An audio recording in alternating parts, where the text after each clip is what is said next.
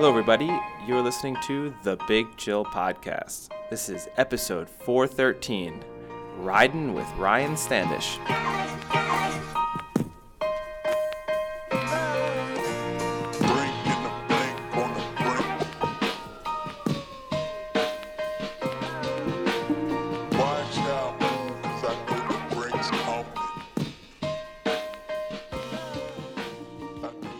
Back to the Big Chill Podcast, and now we're joined with Ryan Standish, who's a three-time Australian national mountain bike champion, and as far as I'm aware, the only person to ever race a World Cup in jorts, which I'm sure we'll hear that story down the line and maybe confirm if he is indeed the only one or if now he started like a massive trend that everyone's doing. But welcome to the podcast, Ryan.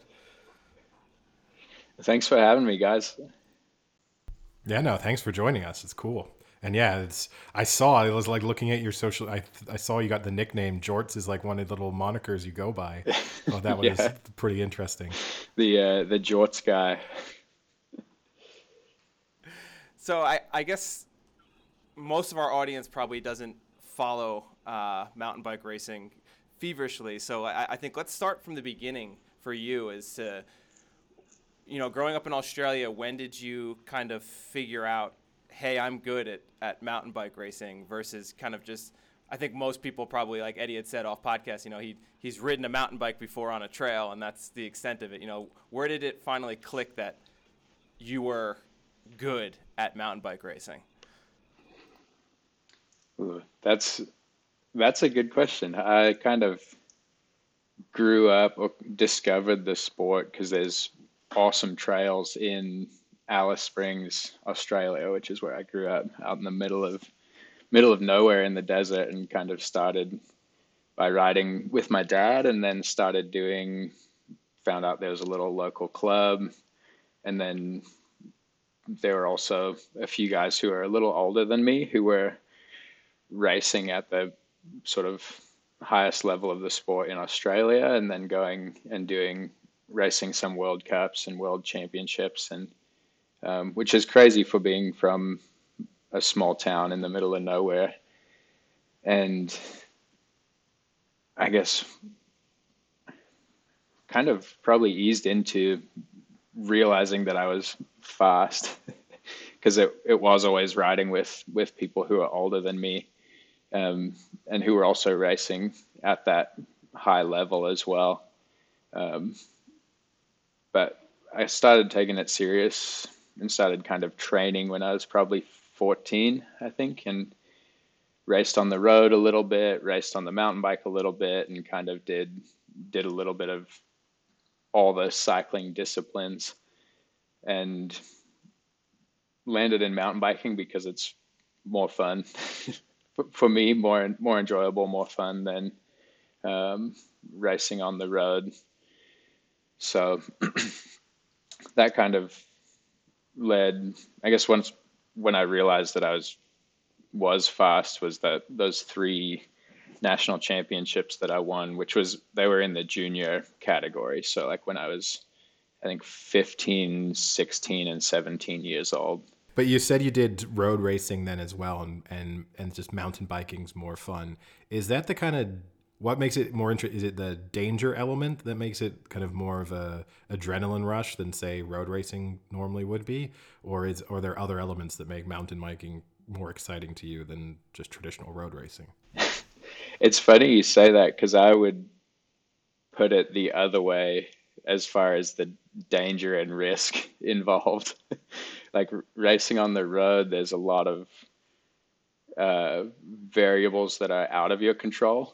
Like you're riding in a group of, let's say, between 80 and 150 guys, and any one of them could either not point out a pothole or a rock or something that you could hit, or they could hit one and then you run into them and massive pile up. I'm sure everyone's seen the videos from the Tour de France and all the big races like that. So the mountain bike kind of lets you, like, if you crash, then it's on you. It's like your own fault. And I guess the safety I still train a lot on the road, but cars and sort of that danger is higher than anything you run into on the trails. So I guess after those three junior national championships in Australia, then do you decide that you're gonna make the leap to kind of go pro, and kind of what does that entail? Like, what's a normal season in mountain bike racing? Is it 365 days a year where you're traveling around the world into different races, or are there certain circuits that you kind of just focus in on? Like, how does that work? Actually, actually, after high school, I took a break from riding and racing, and moved to Colombia for 6 months, and worked as an assistant teacher down there. So did something completely different, for my kind of doing a gap year. And then after that, decided I wanted to go to college in the States, and ended up in Durango, Colorado. Their college has a really good cycling program at Fort Lewis College. So ended up there and raced at the collegiate level, and still kind of was trying to figure out if I wanted to go into a normal career or to race professionally. And that took, I mean, all 4 years of college. And then after college, I still was like, I don't know if I'm ready to commit to racing full time, and didn't have the financial support or sponsorship to make that full time mountain biking and cycling an actual career. But as far as the seasons go, it really depends on what hemisphere you're in, because it's a pretty summer heavy sport. So in Australia, growing up, the season was sort of October through March was kind of the race season down there. And then you come into the northern hemisphere, or in the US, the race season is kind of March or April through October. So balancing that, if you were to race in both, you have to kind of pick which season you want to focus on. And then I guess Europe as well has the same summer structure, being in the northern hemisphere. So it's kind of season is slowly getting going now, and then it'll go all the way through till October. Where is it strongest then? Which continent kind of is the US the center of mountain biking overall, or is it can you kind of, is there an area where you have to be as a pro cyclist in order to really be at the top of your game? I would say competitively, Europe produces the fastest cyclists across pretty much all the disciplines. But that said, America does have a pretty good support / pathway for mountain biking to make a career out of it and not have to race outside of the US. And that's becoming more common with different like influencers and YouTube stars, and you can make a living doing it without being the fastest athlete in the sport. Yeah, that was actually going to be one of the questions I had for you is how much are cyclists kind of relying on social media as a revenue source? I mean, is that actually the majority of the revenue source is kind of sponsorships and social media kind of stuff, or is it actual prize money and competing in the races? Social media side of things is definitely a huge part of it now, and prize money, or I guess that social media stuff helps influence sponsorships and your presence at races or mountain bike events, not necessarily races, but sort of there's weekends where you can go and see the latest product releases and they let you test ride stuff, and sort of having a presence there, working with the brands that you're sponsored by can increase their sort of exposure for those new products. And I guess that seems to take more precedent to, or more, have more weight than race results, which there's sort of a small group of athletes who are able to make money through results. The prize money's not like nothing huge. There's some series that you could, if you won all the races, you could make a living from the prize money, but you kind of need the time to train for that. So like it'd be super tough to work a full-time job and train hard enough to be winning all of those races. So it's kind of a double-edged sword in that you need the support, the financial support, to spend all the time training to get to the point where you can win the prize money as well. So does that kind of create some controversy or piss some people off, where there's maybe a rider who is clearly the best rider but isn't getting the sponsorship just because they're just not as, I guess, likable on social media or something like that? Is there a little kind of controversy within the racing community because of that, where there's this one guy who probably is getting more sponsors than he should just because, you know, he's more out there on Instagram and TikTok and everything? I don't think there's any animosity between the athletes. Maybe there's a little jealousy, like, man, you haven't won a race in in years or whatever, but you've got all this support. But then it comes back to where those guys and those men and women put their energy into, whether they spend a lot of time building their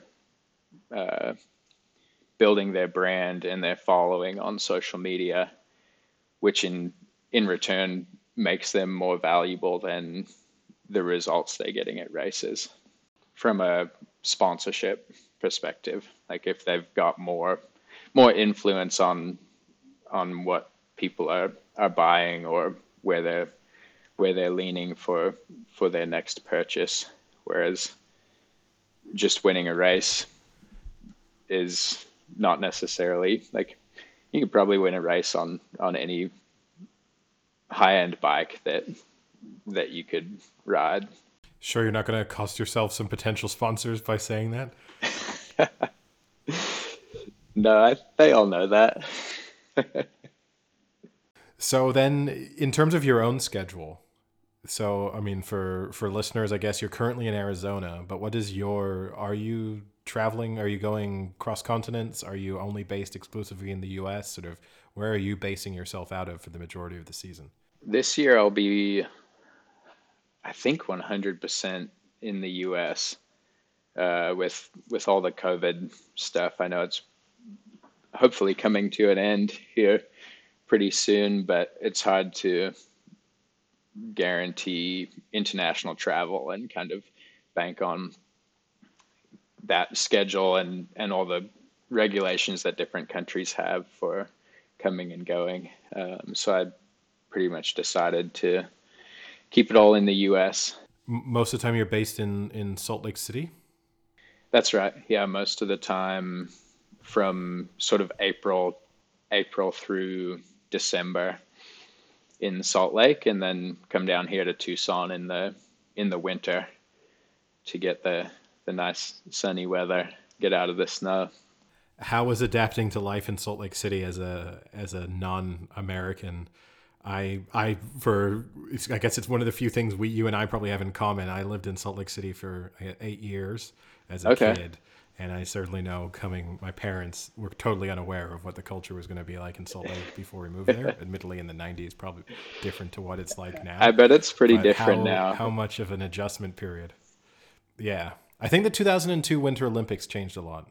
I think you're probably right. I haven't been there that long. I've only been in Salt Lake for a little over a year now. Before that, I was in Durango, Colorado, which is a small mountain town, and then I spent 2 years in Heber City in Utah, which is about an hour from Salt Lake, kind of on the other side of Park City, on the backside of the mountains. So that was interesting being in Heber, and then I would say that's more um, sort of small, older population than Salt Lake. So, which was also part of my move to Salt Lake, was for more young people to hang out with. I'm actually surprised you haven't heard of Eddie living in Salt Lake, because I mean Eddie's claim to fame is that he holds the ages 8 to 9 50-meter freestyle swimming record in the state of Utah. So I'm surprised that record's never come up, Man, and, yeah, and he's not a famous face in Salt Lake City. They've got posters in some places. Yeah, I was I'm gonna sure say. they do not. in one swimming pool complex has Eddie's photo from when he was Yeah. 9 years old. They got a statue inside the pool. It's quite impressive. Like But underwater. Also, Frank, I'll correct you. It's one of my claims to fame. Yeah, exactly. Yeah, the swimmers have to navigate their way around my statue. So I guess just I kind of want to take a little tangent, because you said that you're now in Tucson, and I saw actually on your Instagram and some others that I follow that there was just a 24-hour race in Tucson, which I thought was absolutely fascinating, just from the pure fact of racing 24 hours straight, and then mountain biking and everything like that. So can you kind of explain what that race was, and kind of how they go about it? And I know that one of the better racers actually in the U.S. broke the record by a substantial amount. So I thought that was just a crazy thing to see. Yeah, that style of racing has been around for a while. I remember doing some in like the mid 2000s when I was first kind of getting started mountain bike racing, and they're pretty much all the sort of relay format, and most people will do them as a team of 2, team of 4, I think we had 7 on my team. So you do one lap and then you come back, and then someone else goes out and does a lap, and you just keep it goes on for a full 24 hours. And you mentioned my buddy Keegan Swenson. He did this one solo. He wanted to give himself a little challenge, which, coming from a lot shorter races, is pretty insane. But he did the full 24 hours by himself, no sleep. I think he rode like 340 miles in the 24 hours, which is crazy. And on mountain bike trails too. So That's he's insane. staying awake, paying attention, like kind of with it ish. When he got to the finish, he was like just blank. Like there was nothing going on.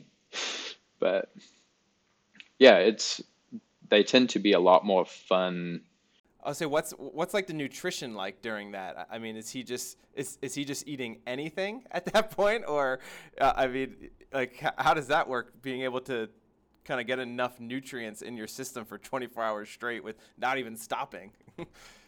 Yeah, I think his nutrition plan, they had like pizza, they had burritos, they had like rice and eggs, they had a couple of like the energy gels, and like drink mix, like anything you could imagine, like candy, Snickers, you name it. It was probably on his table, like donuts. It wasn't like anything. It's like anything that sounds good, you want to have it there so that you can eat that. Like if something stops tasting good, or you don't feel like eating something, you want to have like 10 other options.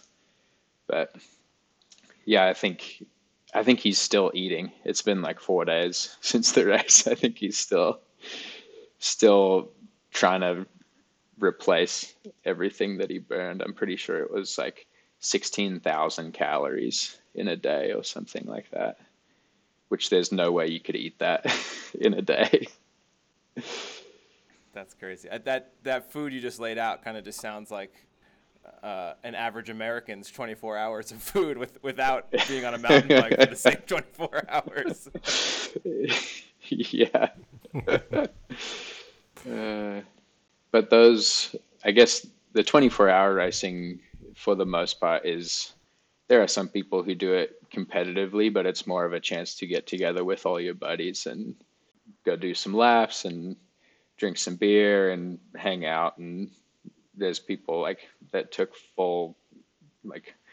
a full grill set up, and we're having a big cookout, and yeah, super, super fun.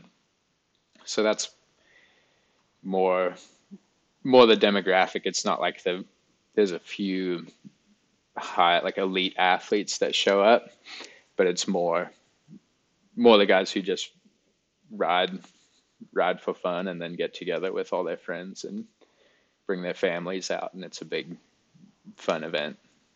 So I guess I'm sure for some of our listeners who maybe are less familiar with mountain biking, the kind of intricacies of the sport, but I think it would be kind of remiss to have you on and not ask you about injuries within the sport. I mean, you already said that you think that road racing is more dangerous.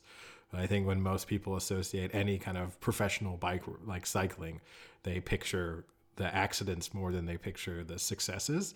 So what's your own track record been like in terms of bad injuries? Has it been an issue at any point over the course of your career? And then have you been seeing like what's the rate, the kind of attrition rate of professional mountain bikers getting injured? Ooh, I mean, I'm knocking on wood right now. I haven't had any bike injuries that have put me out for more than a week or two. I mean, you've got your standard scrapes and bruises and all that from crashing, but I haven't personally had any concussions or collarbones, and arms and wrists are super common to break. I'm still waiting for my time to come on the collarbone. I think it's a kind of a more of a when, not if. But yeah, I would say concussions are pretty common too. Concussions, collarbones, and wrists. At least one or two people that I'm friends with every year will, do a collarbone or a wrist. Or I don't know anyone sort of on the mountain bike that has done much more major than that. I feel like the road guys are the ones who get more hurt, usually because the speeds are a lot higher too. It really surprises me. I mean, I as someone who follows road cycling, I mean, you do see horrific crashes, and I do the speed element and like the downhill, when it's a stage where there's real speed involved. I get that bit, but it does just every time I just picture people mountain biking, and I guess it's the difference between a professional and an amateur. But I just imagine people like going down a track and just like flying into, like losing control on a slippery, muddy track and going all over the place. But maybe that's just what I've seen with me and my friends, and not the actual professional standard of mountain biking. That could be. And I think you also see like all the YouTube videos of like mountain bike crashes. You don't really see many of them where like nothing bad happens. So kind of getting back to the nutrition kind of and recovery part, is mountain bike racing, is it, I don't want to say more painful, but more stress on your body than road racing, in the sense that, because you're kind of going all over the place and kind of making tight turns and uphills and downhills, that like your knees and your joints are a little more stressed than normal? Like, is that something you kind of have to be aware of? And are you like in recovery rooms more, getting massages or whatever you have to do to kind of do the day-to-day races? That's a tough one too, because most mountain bike races are single day events. So you don't have that same need to recover day after day after day, like you see the Tour de France where they race for 3 weeks straight. Whereas on the mountain bike, you might race on a Friday and race on a Sunday, and then it's a week until the next event. So there is some need to accommodate for that fatigue, but it's not the same. Like, it's not like you're spending 6 hours a day for 3 weeks just pushing your body to its absolute limits. That said, like for, I guess, joints and muscle fatigue, it is still good to have a sort of stretching and foam rolling routine, and to get massages somewhat regularly just to keep your muscles all aligned, and your body in good shape. And I think the other part that comes in is easing into the training. So kind of after you take your off season in the late fall, early winter, and start training again, to not go and try and do 6 hours a day for 3 weeks, because that's gonna put a lot more stress on your joints. And to ease into it, to do a 10-hour week, and then do a 15-hour week, and then do a kind of grow it steadily over the first month, so that you're not, even though your body's been doing it for years, you're still not shocking it and digging yourself into a hole before you even get into the season. And is it then mostly in terms of where you get sort of stiffness and soreness? Is that mostly sort of joints, kind of knees, elbows? Where is it that your body, after a race or after a long training session, where do you kind of feel the most pain? It's got to be the quads. Hopefully no. Well, I'd have another guess. Pain Which might is be bad. Your balls, but that's just me.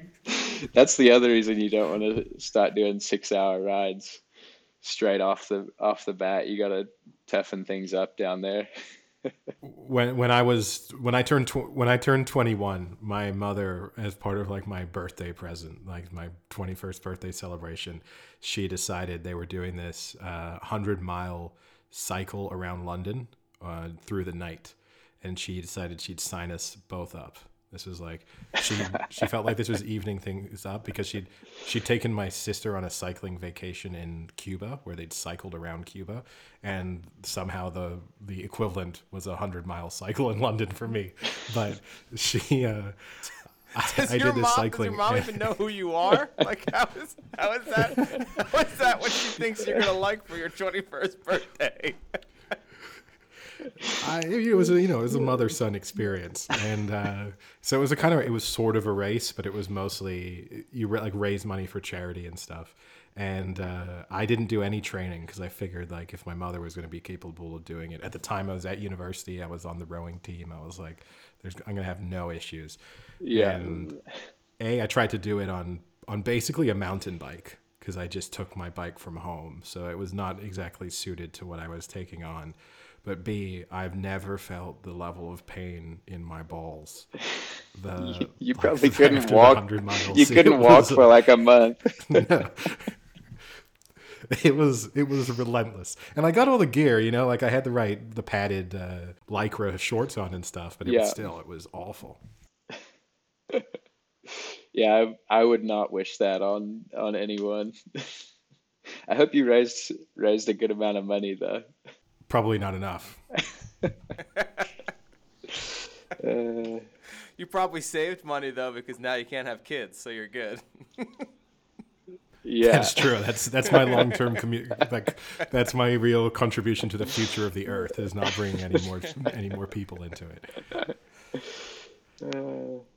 So Ryan, I guess speaking of racing for fundraising, that's something that you've been heavily involved in. So why don't you tell us a little about that, and kind of what charities and things have you been racing for over the years?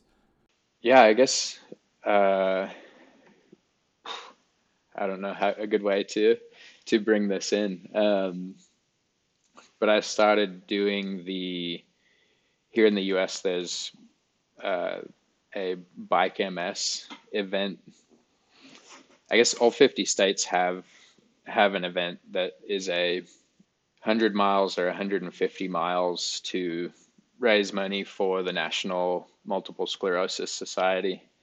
And I got more involved with that in probably the last, I think 4 years ago was the first one I did, which I got involved because my dad was diagnosed about 10 years ago. And as the disease progressed and he's no longer, or he can't ride anymore, so he's in a wheelchair full time now. So I was like, I need to come up with something to kind of show my support and also raise awareness and money for the cause, and hopefully finding a cure one of these days. So that I started doing the Utah event 4 years ago, and it's not really a race. It's just a ride where you can put together a team or do it on your own. And so got more involved with that. And then over the last couple of years, I've kind of tied that in with my race program to have some of the sponsors will donate different, whether it's product or do a donation matching program where they'll match up to X dollars in these 2 weeks. So incorporating that's been really cool to sort of raise more money and also more awareness, kind of get the word out a little more as well.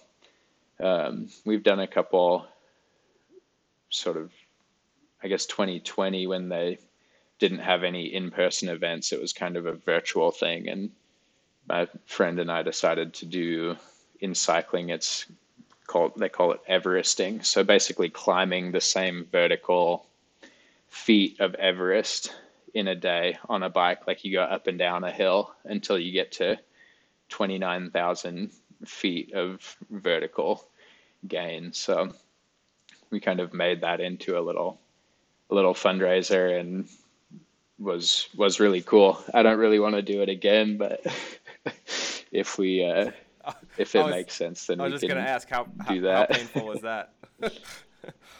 Yeah, it was painful. It was a long day. I think we ended up, it was like 120 miles and 29,000 feet of climbing. So it was like 10 and a half hours or 11 hours. I think it was 11 hours for me. Yeah. Yeah. I guess just trying to come up with different random ways to get people excited about cycling and also tie in the whole MS fundraising thing as well. So last year we did something a little different with one of my sponsors, Ventum Bikes. We did a custom painted bike frame with some parts and then auctioned that off. So kind of seeing how we can grow and do different things to raise money for the foundation. So That's great. That's awesome. And then I think, you just talked about auctioning off the bike parts and things like that. And this was kind of a question I've always had about cycling is it's kind of this in between where you look at something like Formula One, where the non-human element is playing an enormous role, where you have the driver, but then obviously the car is driving a lot of those victories, versus sports that have very little non-human factor like soccer, where it's literally just a ball and everything else is all human. But cycling is kind of somewhere in that middle, right? Where the bike can, like you said, definitely improve performance, but at the same time, you have to be a good athlete and a good cyclist. So in terms of, when people are on tour and racing in these competitive races, how much are they tinkering with their bike on a daily basis? Or they kind of have their bike, it's their set bike and that's it? Or are they doing daily kind of manipulations? Like you see Tiger Woods has his own factory in his backyard where he's like changing his 8-iron every day to see how it works better. Are people doing that with their mountain bikes, or is it you have your mountain bike and you're good to go? I think it really depends on the athlete. I think there are a lot of people who are constantly tinkering with different things and different setups, and I've kind of become more of that style athlete. I with doing some different testing with like product testing with brands, and it makes you more aware of how each little thing changes the performance and the different aspects of the bike. But that said, there's generally you have to keep it all sponsor correct. So you only have a certain amount of things that you can change on the bike. So like there's tires that have different compounds that'll behave differently. I guess that's similar to Formula One. Like you've got your different compounds on the tires that you can run, but you can change. There's also different tread patterns on the tire that will work better in different conditions. So if it's dry and dusty, you have one tire that might work better and sort of be faster rolling and more efficient.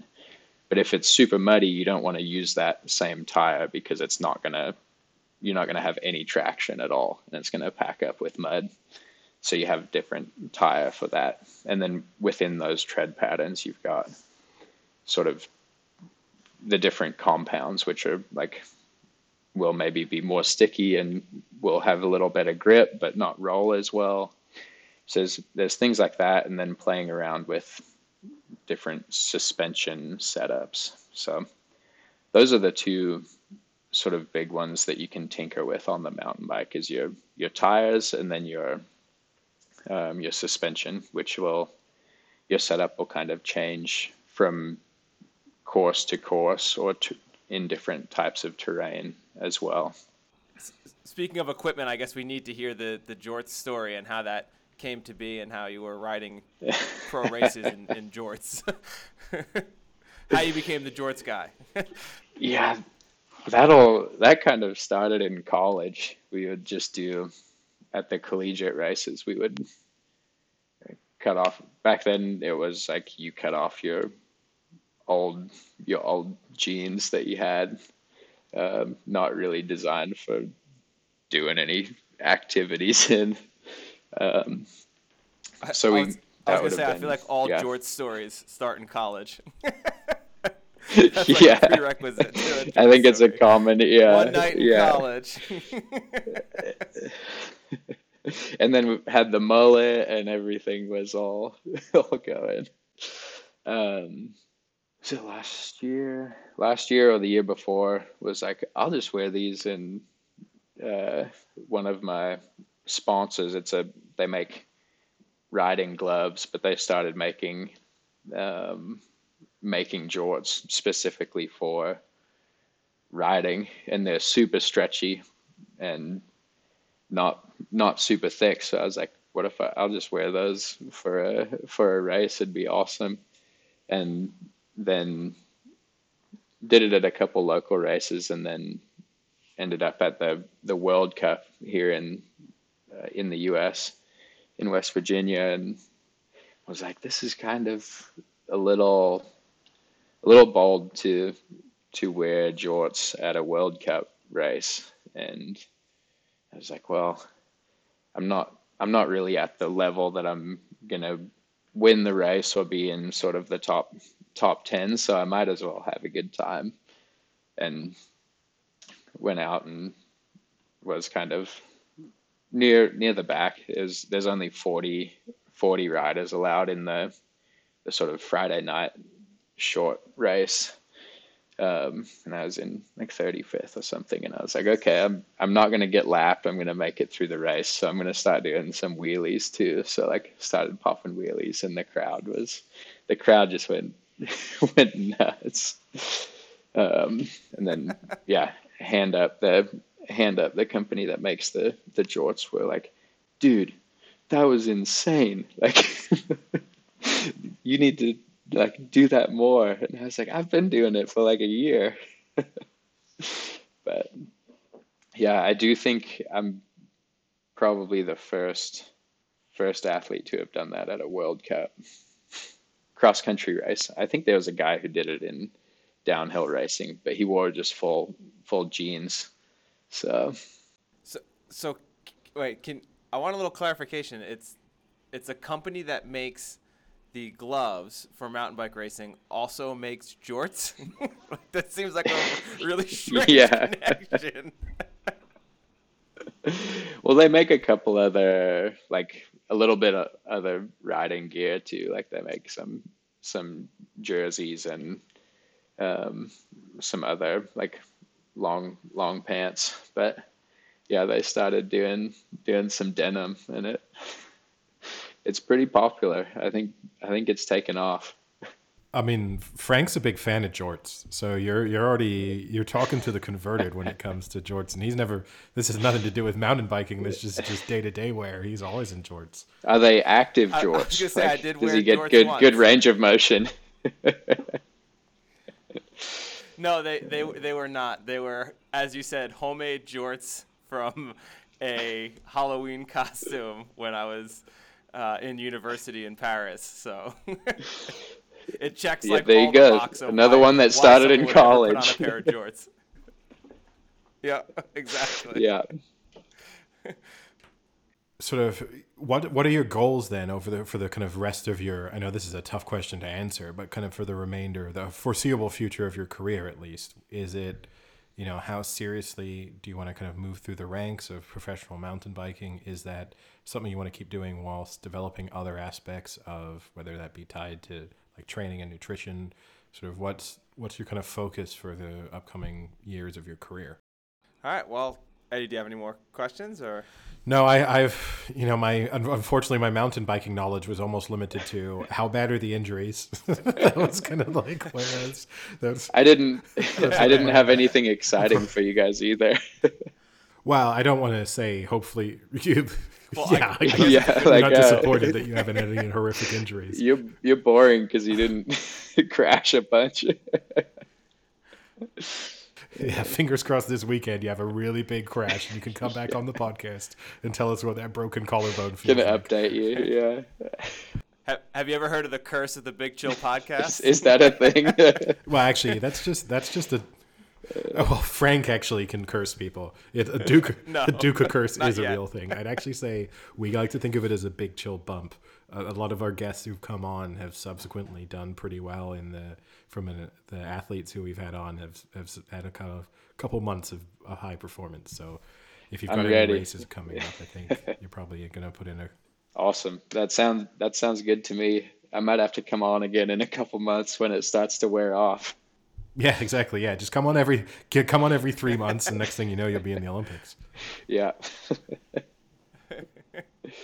Actually, that's one final question I kind of have is are people training towards the Olympics, or are people training towards the biggest races in the world? Like, are the Olympics considered like the best of the best races, or are they kind of almost secondary? I would say the Olympics is the biggest event in cross-country mountain biking.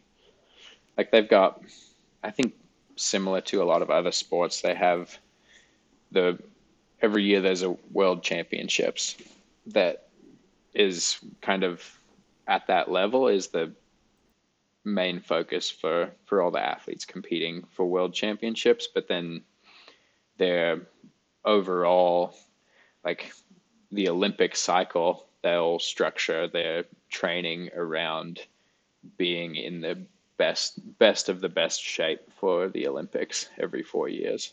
So, well, I guess you'll just have to keep coming on every 3 months until you make the until I get on the the Olympic team. That's right.